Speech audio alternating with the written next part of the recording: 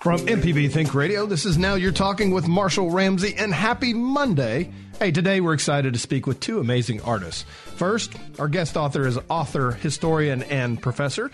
Katie Simpson Smith will be joining us, and we'll talk with her about her newest novel, Free Men. And later we'll speak with DeAndre Jones, who was diagnosed with a muscular disease that changed his life, but he uses music to help him fight.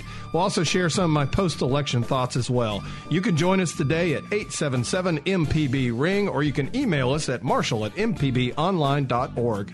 We'll be right back after the news. This is MPB Think Radio.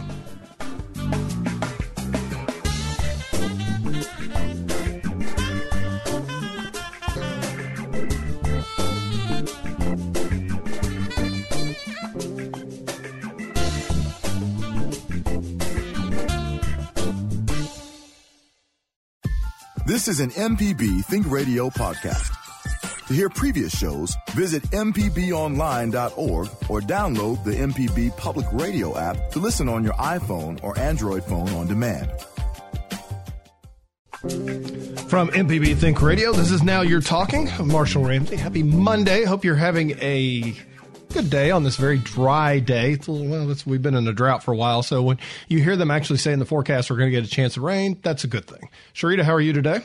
I'm doing very well. How about you, Marshall? I'm doing well. I'm a little cold, I'll be honest. To be honest with you, I am too. So if I am, then it must be very cold. So you're not teasing me about being cold today? No. I figure you're probably dying in there because it's, for me, it's uncomfortable. For you, you're like the abominable snowman in there. I woke up and drank some eggnog. I've been on my eggnog lately. So eggnog? You're getting into the Christmas spirit a little bit early. It has nothing to do with Christmas. It has everything to do with me loving eggnog. Oh, really? Yeah. Just straight eggnog, right?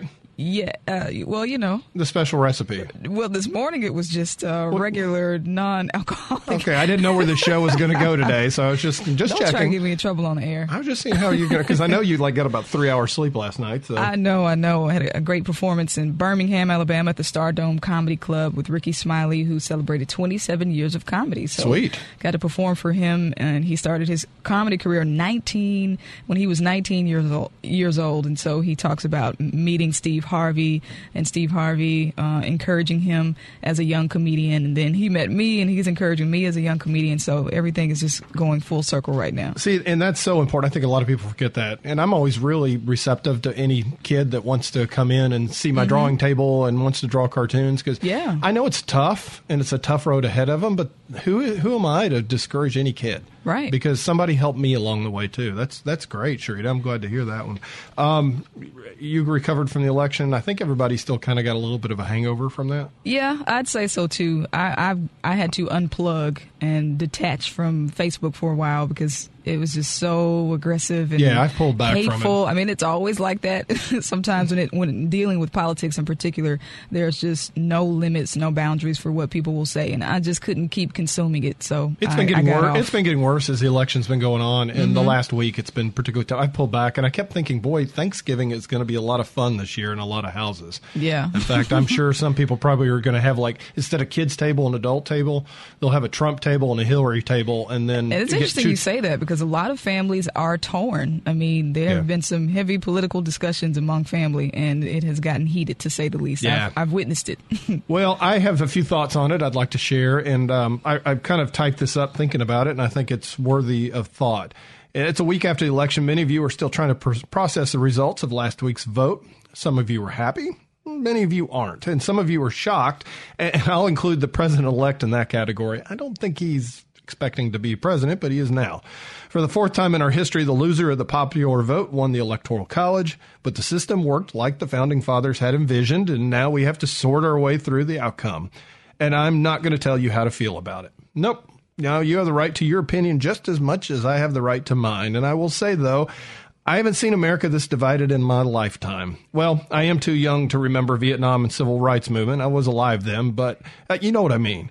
You've probably read Facebook this week, as Sharita and I were just saying.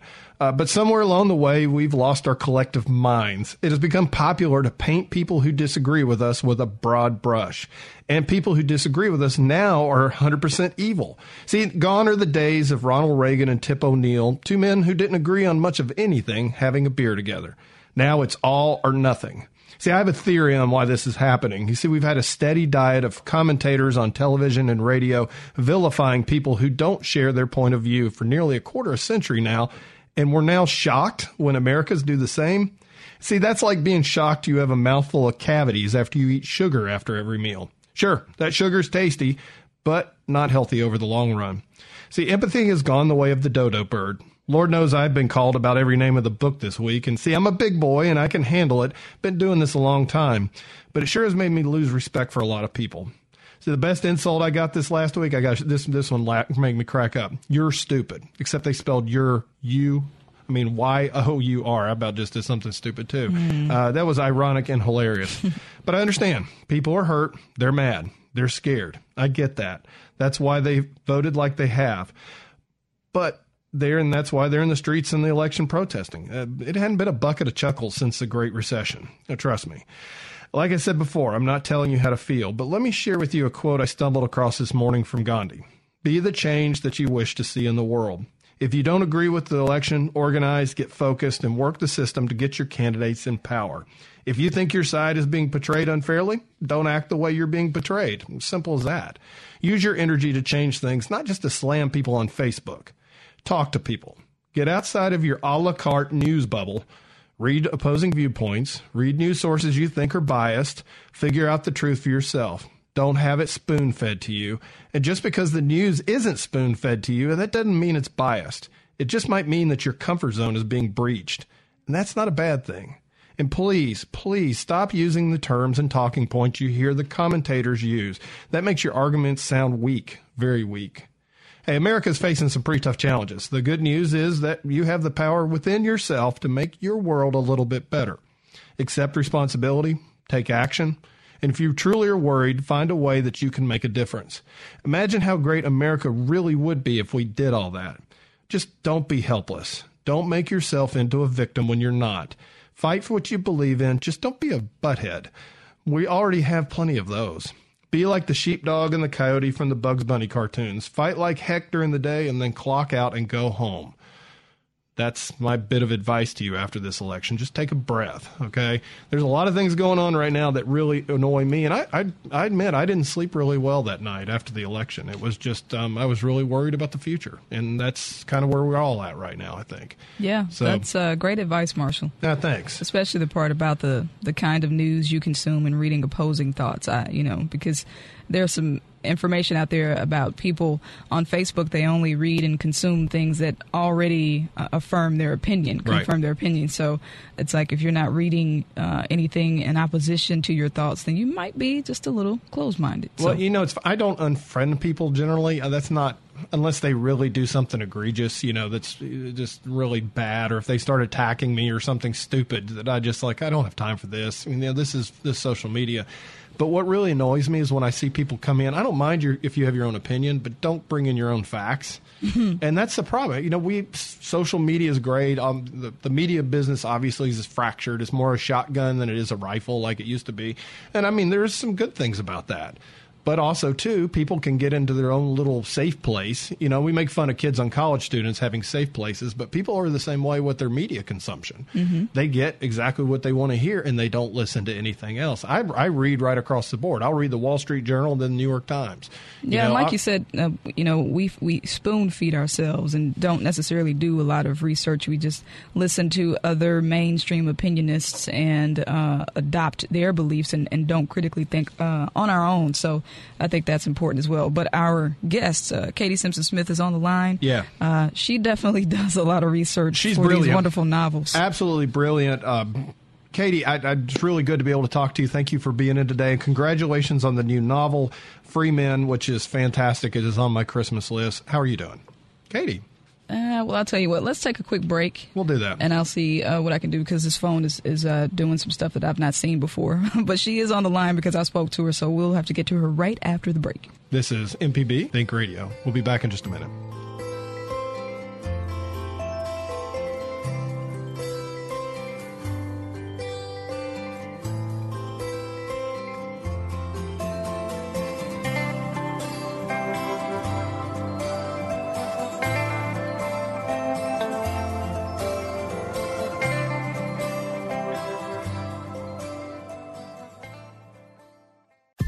This is an MPB Think Radio podcast. To hear previous shows, visit mpbonline.org or download the MPB Public Radio app to listen on your iPhone or Android phone on demand.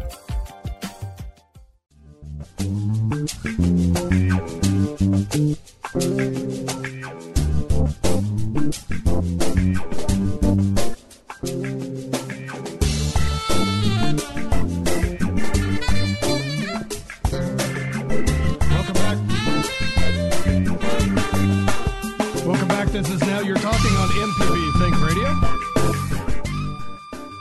It is absolutely a bucket of chuckles here on Monday. Everything's going great. And Kevin Farrell just walked into the studio and handed me the most sinful thing I've ever had in my life. It is a chocolate-covered potato chip. Oh, my gosh. Well, I just shaved 5 minutes off my life, but it was well worth it. All right. Without further ado, we have a fantastic author on, somebody that I definitely enjoy. I've enjoyed her first book, The Story of Land and Sea, that came out in July of 2004. She has a new novel out, Free Men, and she's here to talk to us about it. Katie, it's good to talk to you again. Great to talk to you, Marshall. So you have been on the World Book Tour the last few months. How are you holding up? It's holding up well. I love getting to travel around and talk to people, especially across the Southeast. Those are my favorite readers. I know you were educated in North Carolina, the University of North Carolina, in Chapel Hill. Of course, that's where you got your history degree.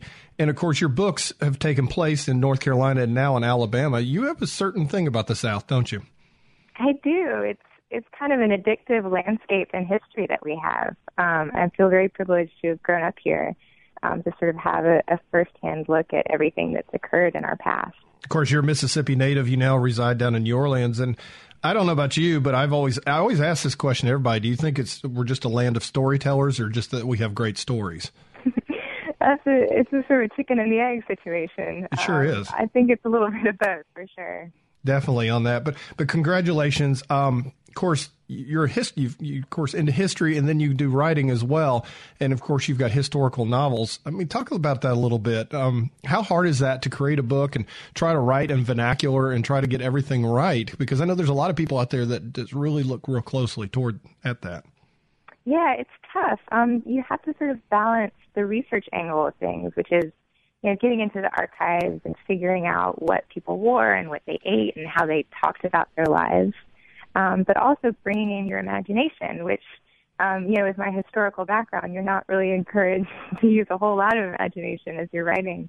But in fiction, that's the beauty of it. You get to put yourself in the heads of people who are so different from yourself.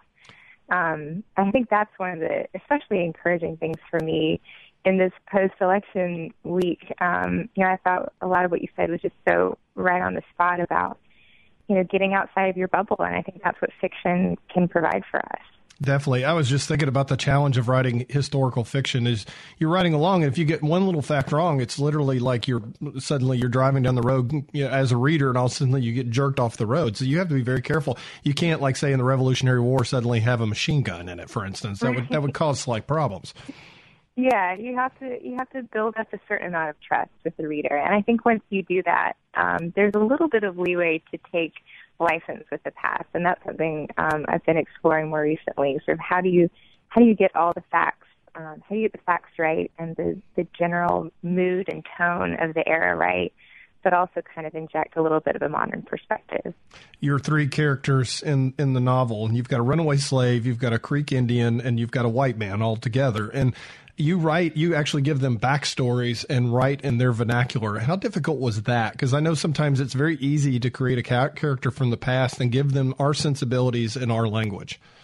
Right. So I was very careful about how I went about researching these characters' voices, especially because I'm writing about men. And so as a woman, there's this sort of, there's a divide between my experience and their experiences. But also writing about non-white characters, which I thought was so important to any project set in the South. You have to grapple with race in some way. And so how to inhabit these minds in a way that's responsible, but also that recognizes their equal humanity. And so it was kind of a fun challenge to put myself in their heads as I was writing this, and to figure out, what the lilt of their voice would have been like and what, weird phrases they would have used that they would have learned from their parents or grandparents. and to create three distinctive minds that still grew up in a certain era in the South. Well, give us just a quick synopsis of Freeman, because obviously we don't want to spoil it for our readers who are going to run out after this interview immediately and go buy the book, which they should. Of course. So the book is about these three men, as you mentioned, who come together kind of inadvertently in the woods in South Alabama in the year 1788. And they end up becoming highway robbers, kind of, again, accidentally. But they run across a band of traders that are coming down from the Creek Nation to Pensacola, and they decide that they want to steal their money. And so all of this sort of happens in the very beginning of the book, and then the rest of the novel explores both the backstories of these three men and what brought three such different men together at this moment in time. But it's also an adventure story about they're the Frenchmen who sent to track them down across the Southeast. So we see the hunt occur as they try to escape the bounty hunter.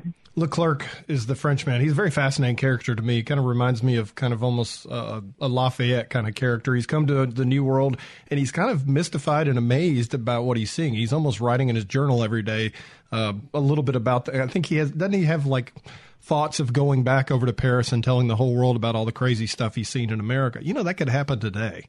Yeah. Absolutely. I think his sort of outsider's perspective on what the project of our country was at that time is so interesting to get into because, we're very stuck in the middle of it, and it's hard to see, the different paths that our country could have taken. But from his perspective, coming from this very sort of centuries-old monarchy, coming to America and seeing men just like running wild in the streets in his imagination was a really neat thing to portray. Well, and the novel's set in 1788, so you're talking at a time when that whole southeast area is complete flux because the end of the Revolution, the British are probably a little bit sour at this point. There's the Spaniards, you've got the Americans, so you've got of course, the Creek Nation, and you've got so you've got all this great melting pot bubbling over at this time, so it makes a great scene to set a novel. Exactly, yeah. And I think one of the fun things to write was a period of American history when it wasn't certain how things were going to turn out, and especially in the Southeast, you couldn't have predicted that the Americans would have gained control over that region. Well, they're still not. Yeah.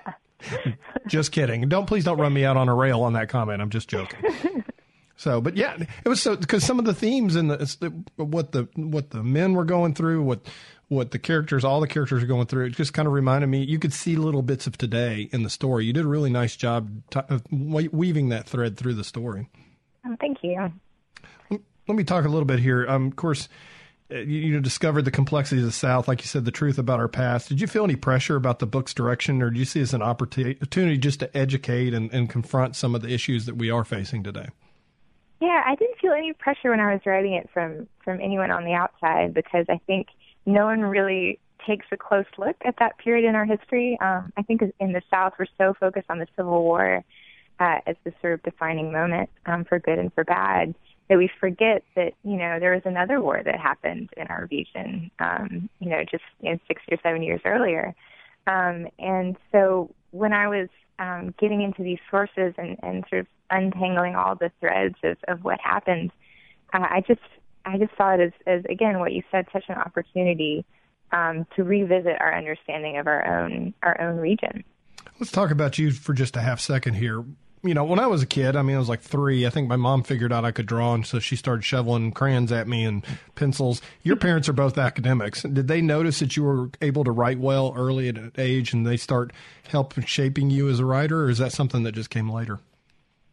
I was definitely writing very, very young. I think my trajectory was probably similar to yours.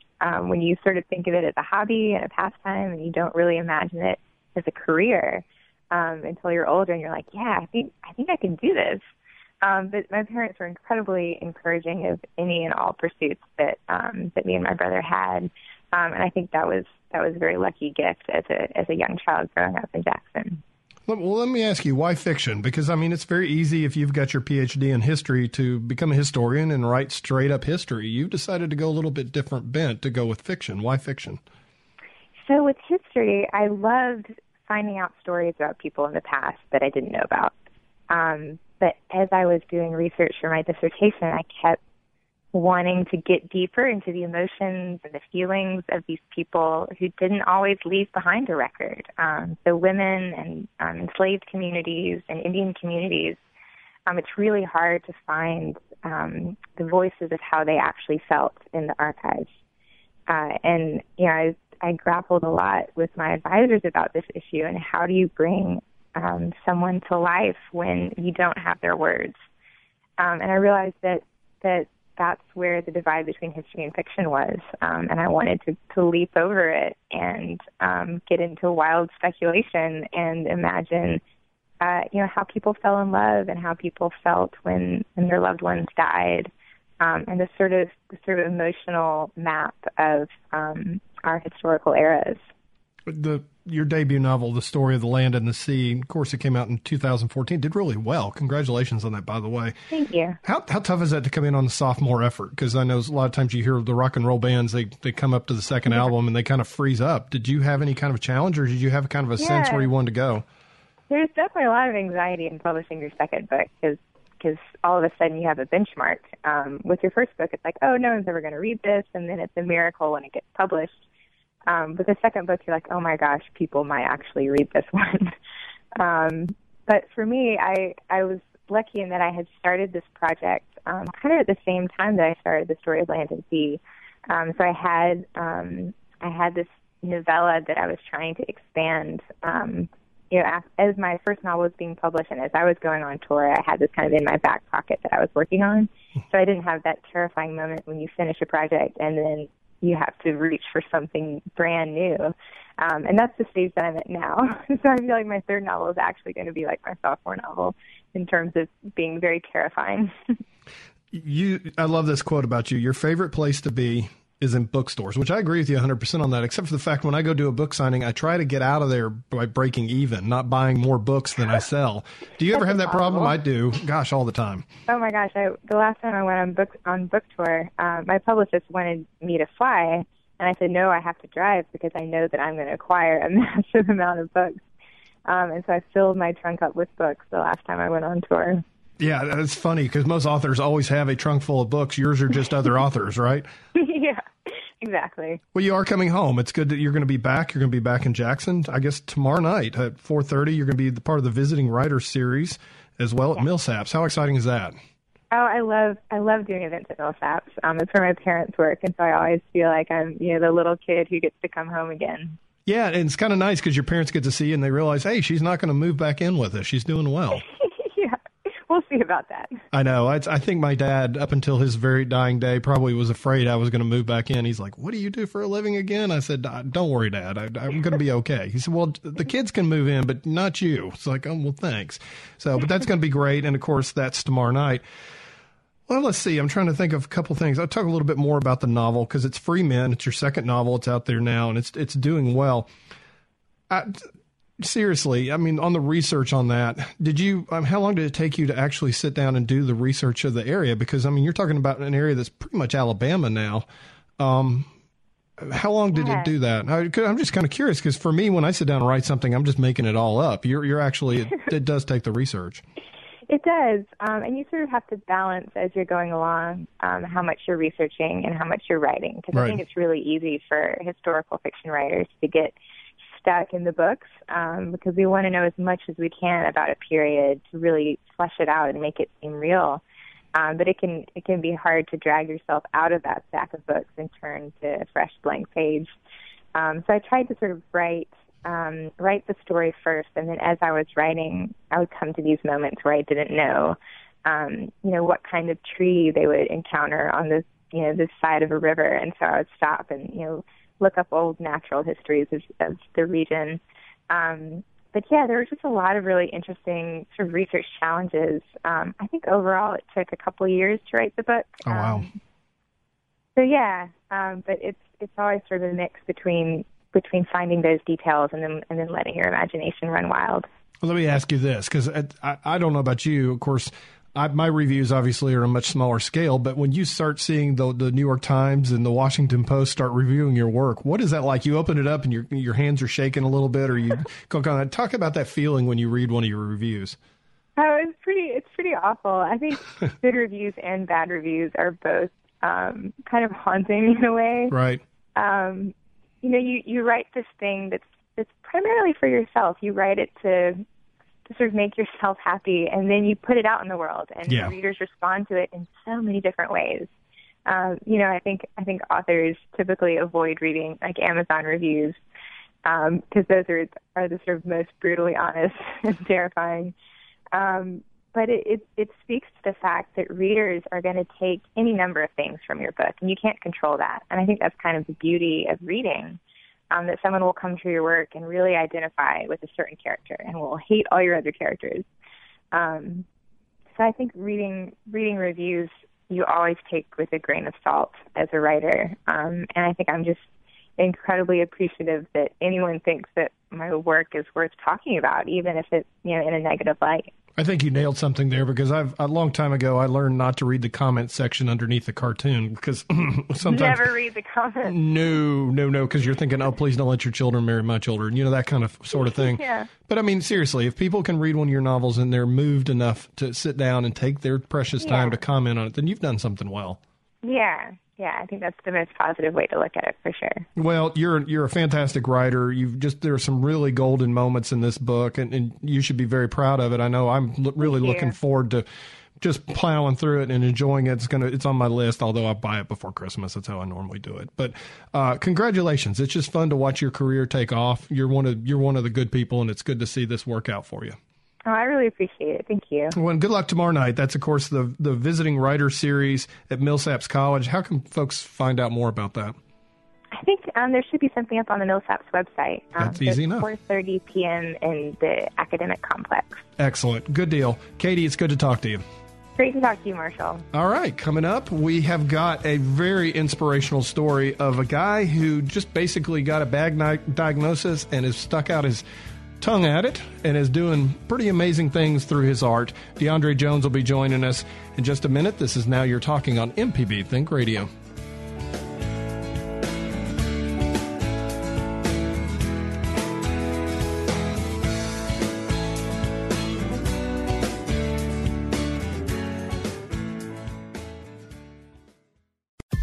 This is an MPB Think Radio podcast.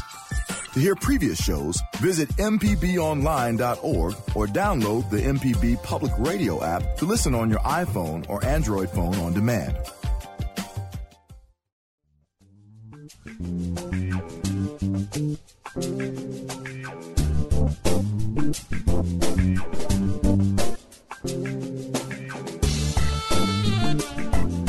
Welcome back. This is Now You're Talking on MPB Think Radio. I'm your host, Marshall Ramsey. Hey, great show so far today. Thank you for listening. Our next guest, you ever imagine getting that diagnosis that completely knocks you off your feet? And, it's real easy at that point to throw a pity party, to be honest with you. And I mean, I got it with cancer, but mine was pretty easy. I just had a little surgery. I'm good. I've been good for 15 years. Our next guest, though, is a guy that I really respect for not only what he's been through, but his attitude toward it. DeAndre Jones is joining us. And I tell you what, DeAndre, also, you might know him under the name 808 The Bass. The Bass. That's it. You probably love that. That's a great name, too. Thank you. DeAndre, good to have you here today. Man, I appreciate you guys inviting me out. It's amazing. There's so much in our life we just take for granted. You go to the store, you pick up some milk, you throw it in your... But one day you went to the store and you picked up some milk and you couldn't pick up the milk. Yeah, something so easy and something that was so routine, it just became difficult. I tried to use everything I could, my hip, my back, my arm, and I just couldn't get the gallon of milk up in the refrigerator. That's when I started to realize something was really wrong with me. Right. And then I started, I would go to doctors, but I would go to like MEAs and things like that, little quick fix places. Yeah. And they really couldn't tell me anything. They put me on a small dosage of a steroid. Really? And I would start taking that. And it's crazy how your mind works, because I would take the steroid and I would make myself believe that things were getting better. Exactly. When in reality, it wasn't doing anything for me. In my situation, I just went from doctor to doctor to doctor because I kept having this nagging feeling something was wrong. And it sounded like you did that too. When did you finally get to the point where you ran across a doctor who could figure out what was going on with you? Wow. It took me at least about a year before they could figure out what was wrong with me. I was down 60 pounds of body weight. I was 123 pounds, and I finally came across a doctor in the ER that. And you're a pretty good sized guy. I mean, so that's a lot. I mean, you were pretty skinny. Yeah. I went from 185 to 123. Oof. But one of the doctors, it was a neurosurgeon, and he just wanted to run a couple tests on me, and they ran some tests on me, and he eventually did a biopsy where it cut a little bit of muscle out. Yeah. And after I got the results back, they told me I had a very rare muscle disease called idiopathic inflammatory myopathy. What's so strange about this is the fact that they don't know what caused it. No. And they don't know how to cure it. Not at all.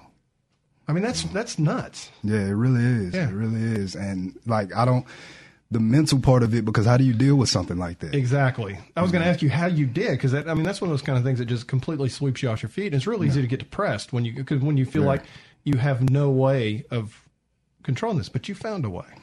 I'm going to be honest, like a lot of people would tell me, oh, you're inspirational and things like that, which I appreciate that. I've learned that after a while. But in the beginning, I told people, man, I was just trying not to die. Right. That's what I was trying to avoid. So I figured as long as I kept pushing, I would like those 5, if I tripped and fell and nobody was around and I was on the ground for 5 hours, well, eventually these 5 hours would be over. Yeah. So I'm going to just try to keep myself together mentally until someone comes home to pick me up off the ground or something like that. I mean, when you're sitting there and the doctor's telling you that you're going to get to the point where you can't move and your lungs are basically you're going to drown because your lungs can't work. Yeah. How do you take that? I mean, I've always been somewhat of a positive person. Yeah. So when I hear that, like a lot of things that happen to me, when they happen, all right, I might dwell on them for the first 5-10 minutes or a little bit of time, but then I start looking towards the bigger picture. Right. So, okay, well, if this is going to happen, I need to do everything I can for my daughter. That's it. Or do everything that I possibly can to make my name or my legacy or whatever you want to call it known before it's my time to get out of here. You had a reason to live. Yes. Yeah, and the bigger picture was pretty little, actually. Yeah, it was my daughter, my beautiful daughter. Yeah, how old is she now? She's 6 now. Okay. Yeah. Okay, so you're going to live to be an old man, and she's going to think, oh, my dad's really cool. Yeah, that's what I hope. Yeah. That's what I hope. I'm Superman to her. Exactly. Well, you are to me at this point. You really are. How long did you outlived any projections the doctors threw at you, haven't you? Yeah, when they finally admitted me to the hospital and I had to spend like a month and a half in the hospital in rehab, they told me then that eventually I would be completely paralyzed. I was about 80% paralyzed, but they told me I would eventually become completely paralyzed, and then respiratory failure would set in and everything was shut down. So, I really didn't think I had much longer to go. Right. But I wasn't going to I wasn't going to sit there and dwell on that and constantly focus on that. How'd you pop back? A lot of physical therapy. Yeah. They started putting me on these treatments I would have to go to once a week that lasted about 7 hours. And they would just pump me full of this medication. And I just stuck with it. And I tried to pay attention to my goals and what I want to accomplish. And I didn't so much worry about what I was dealing with. Yeah. You walked into the studio. You're walking strong. You really are. Yeah. But at one point, you had to have your family carry you, literally like a sack of potatoes over their shoulder. Yes, every single day. And the type of person I am, I don't like to ask people to do things for me. Yeah. So it was a lot for me to have to ask my brother, hey, can you pick me up? So if he could be sitting next to me and I sat down on the couch, and once I sit down, I'm there until someone gets me. Yeah. Well, I've been sitting on the couch next to him 4 hours.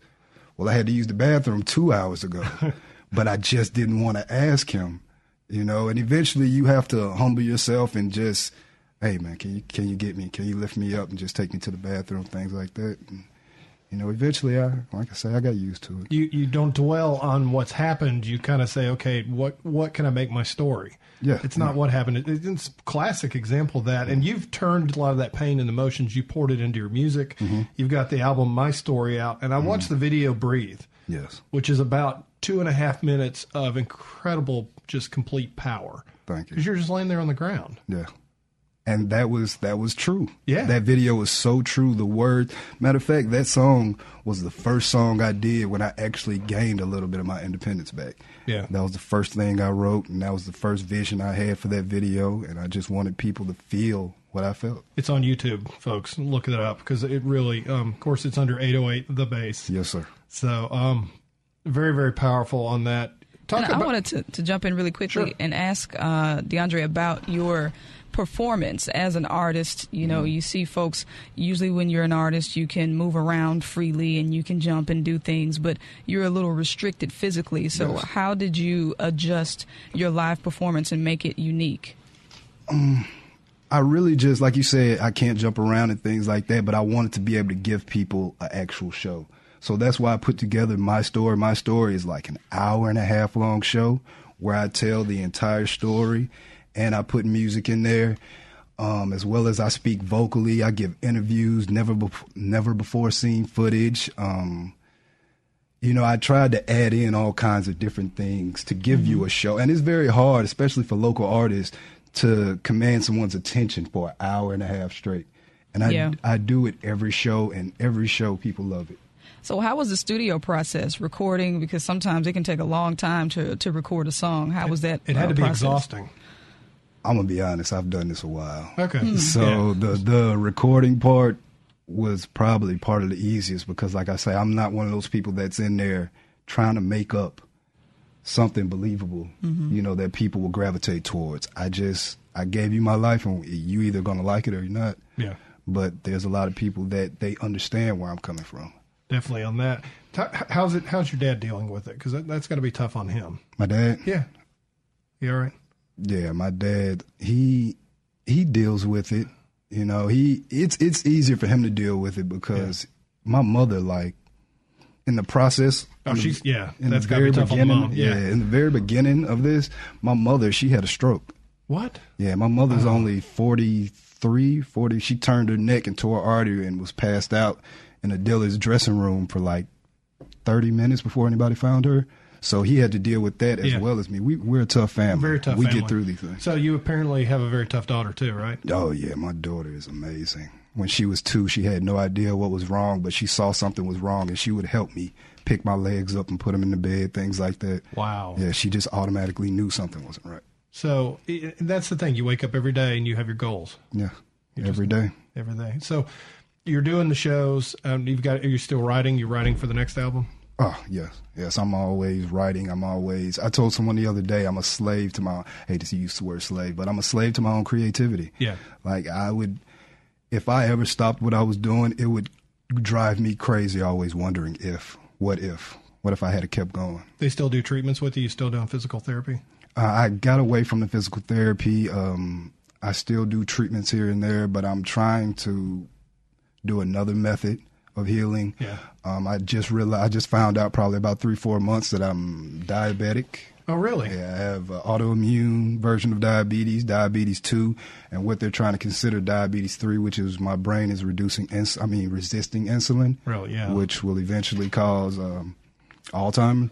Oh, yeah. You don't want that. Nah. So I'm dieting and I'm exercising, and these are my ways of trying. I have another doctor that I'm working with, and he believes he can heal me, actually. Really? Yeah, that's what he believes. That's excellent. Wow. Today is National Diabetes Day, by the way. Yeah, I saw that. Yeah. I saw that. Like, there you go. There you go on that.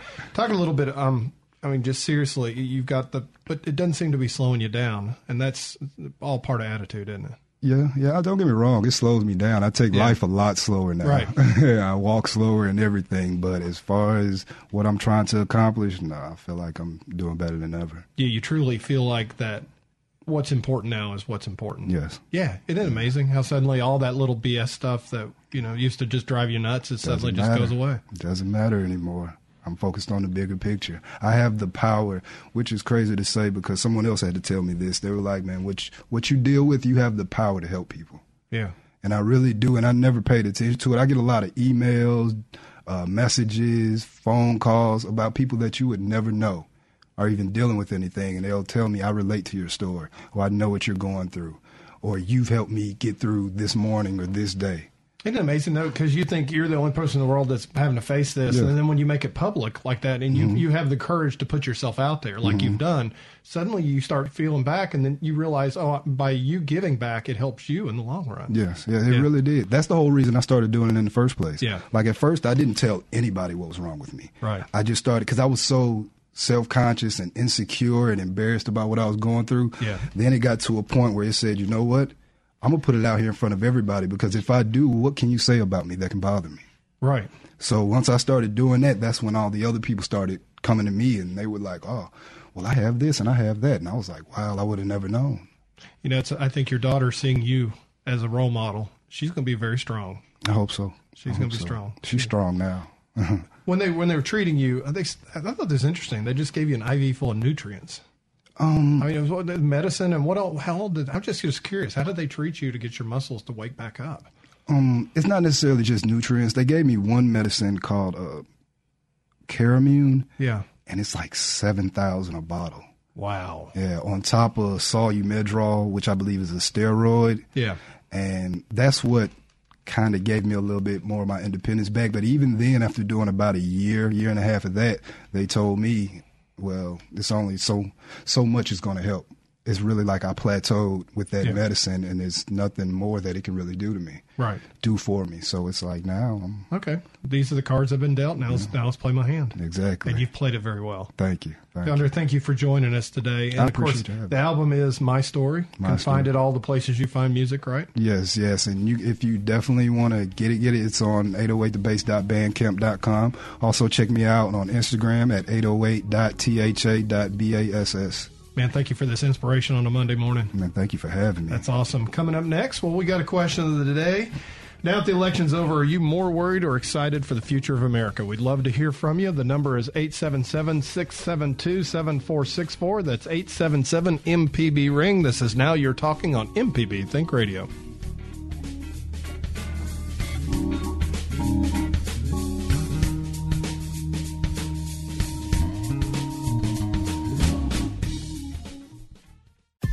This is an MPB Think Radio podcast. To hear previous shows, visit mpbonline.org or download the MPB Public Radio app to listen on your iPhone or Android phone on demand.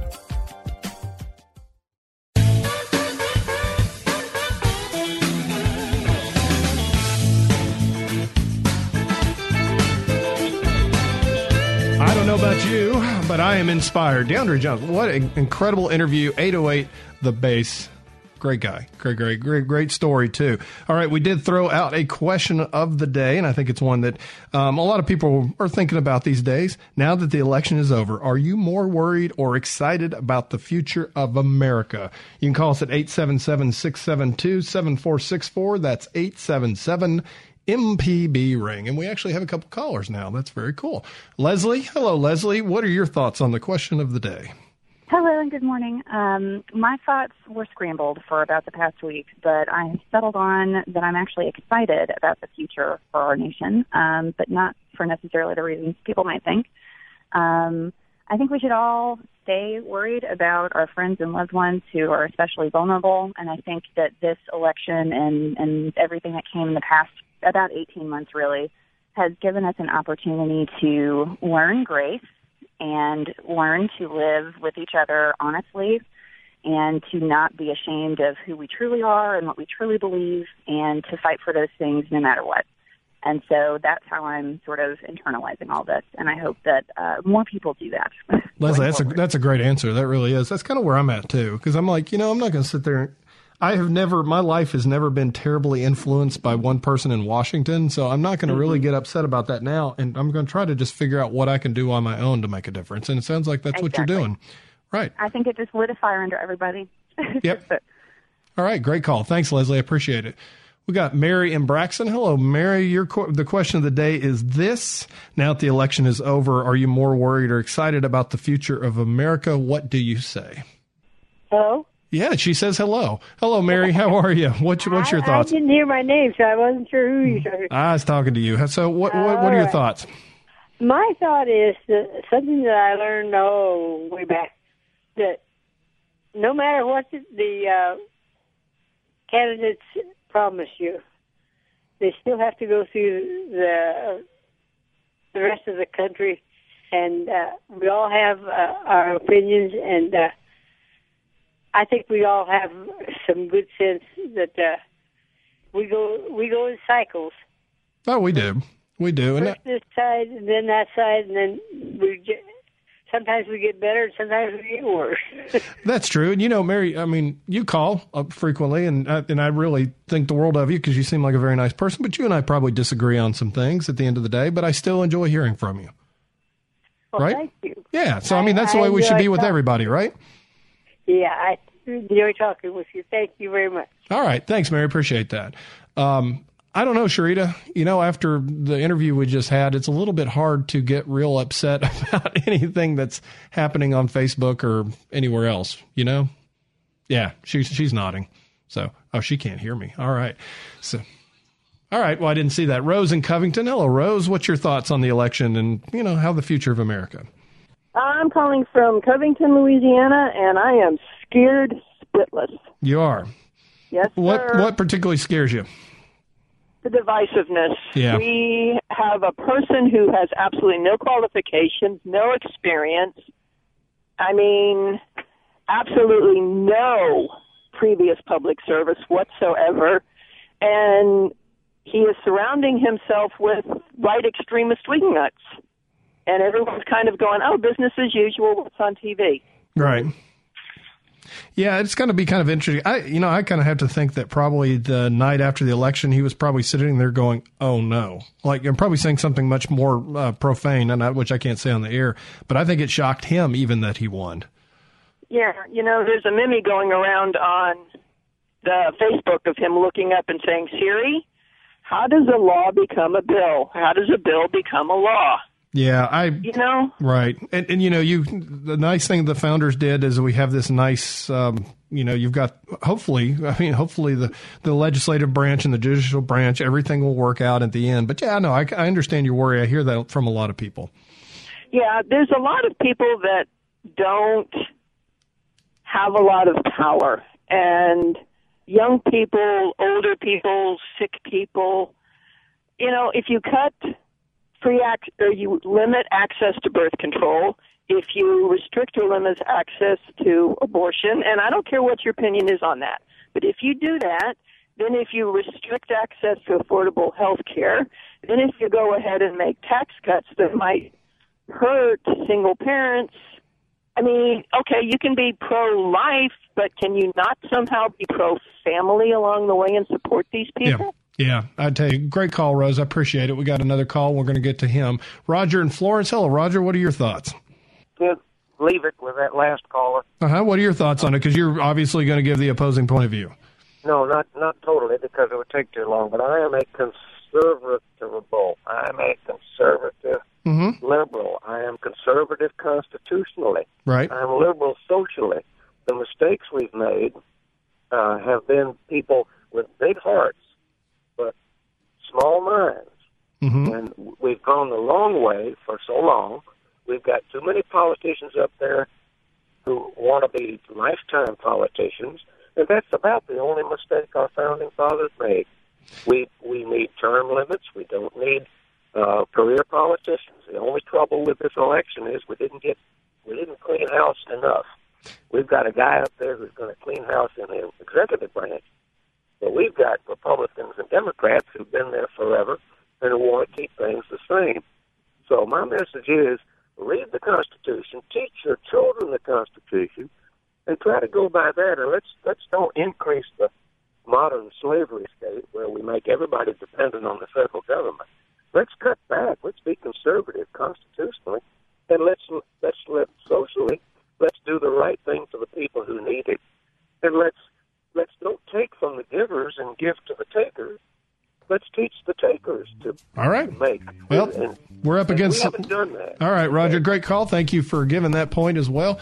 I think we got some good answers, and we had a couple great interviews today. I would like to thank both Katie Simpson-Smith. Her new novel is, of course, Free Men, and she will be at the Visiting Writers Series tomorrow at Millsaps College at 4:30 in the afternoon.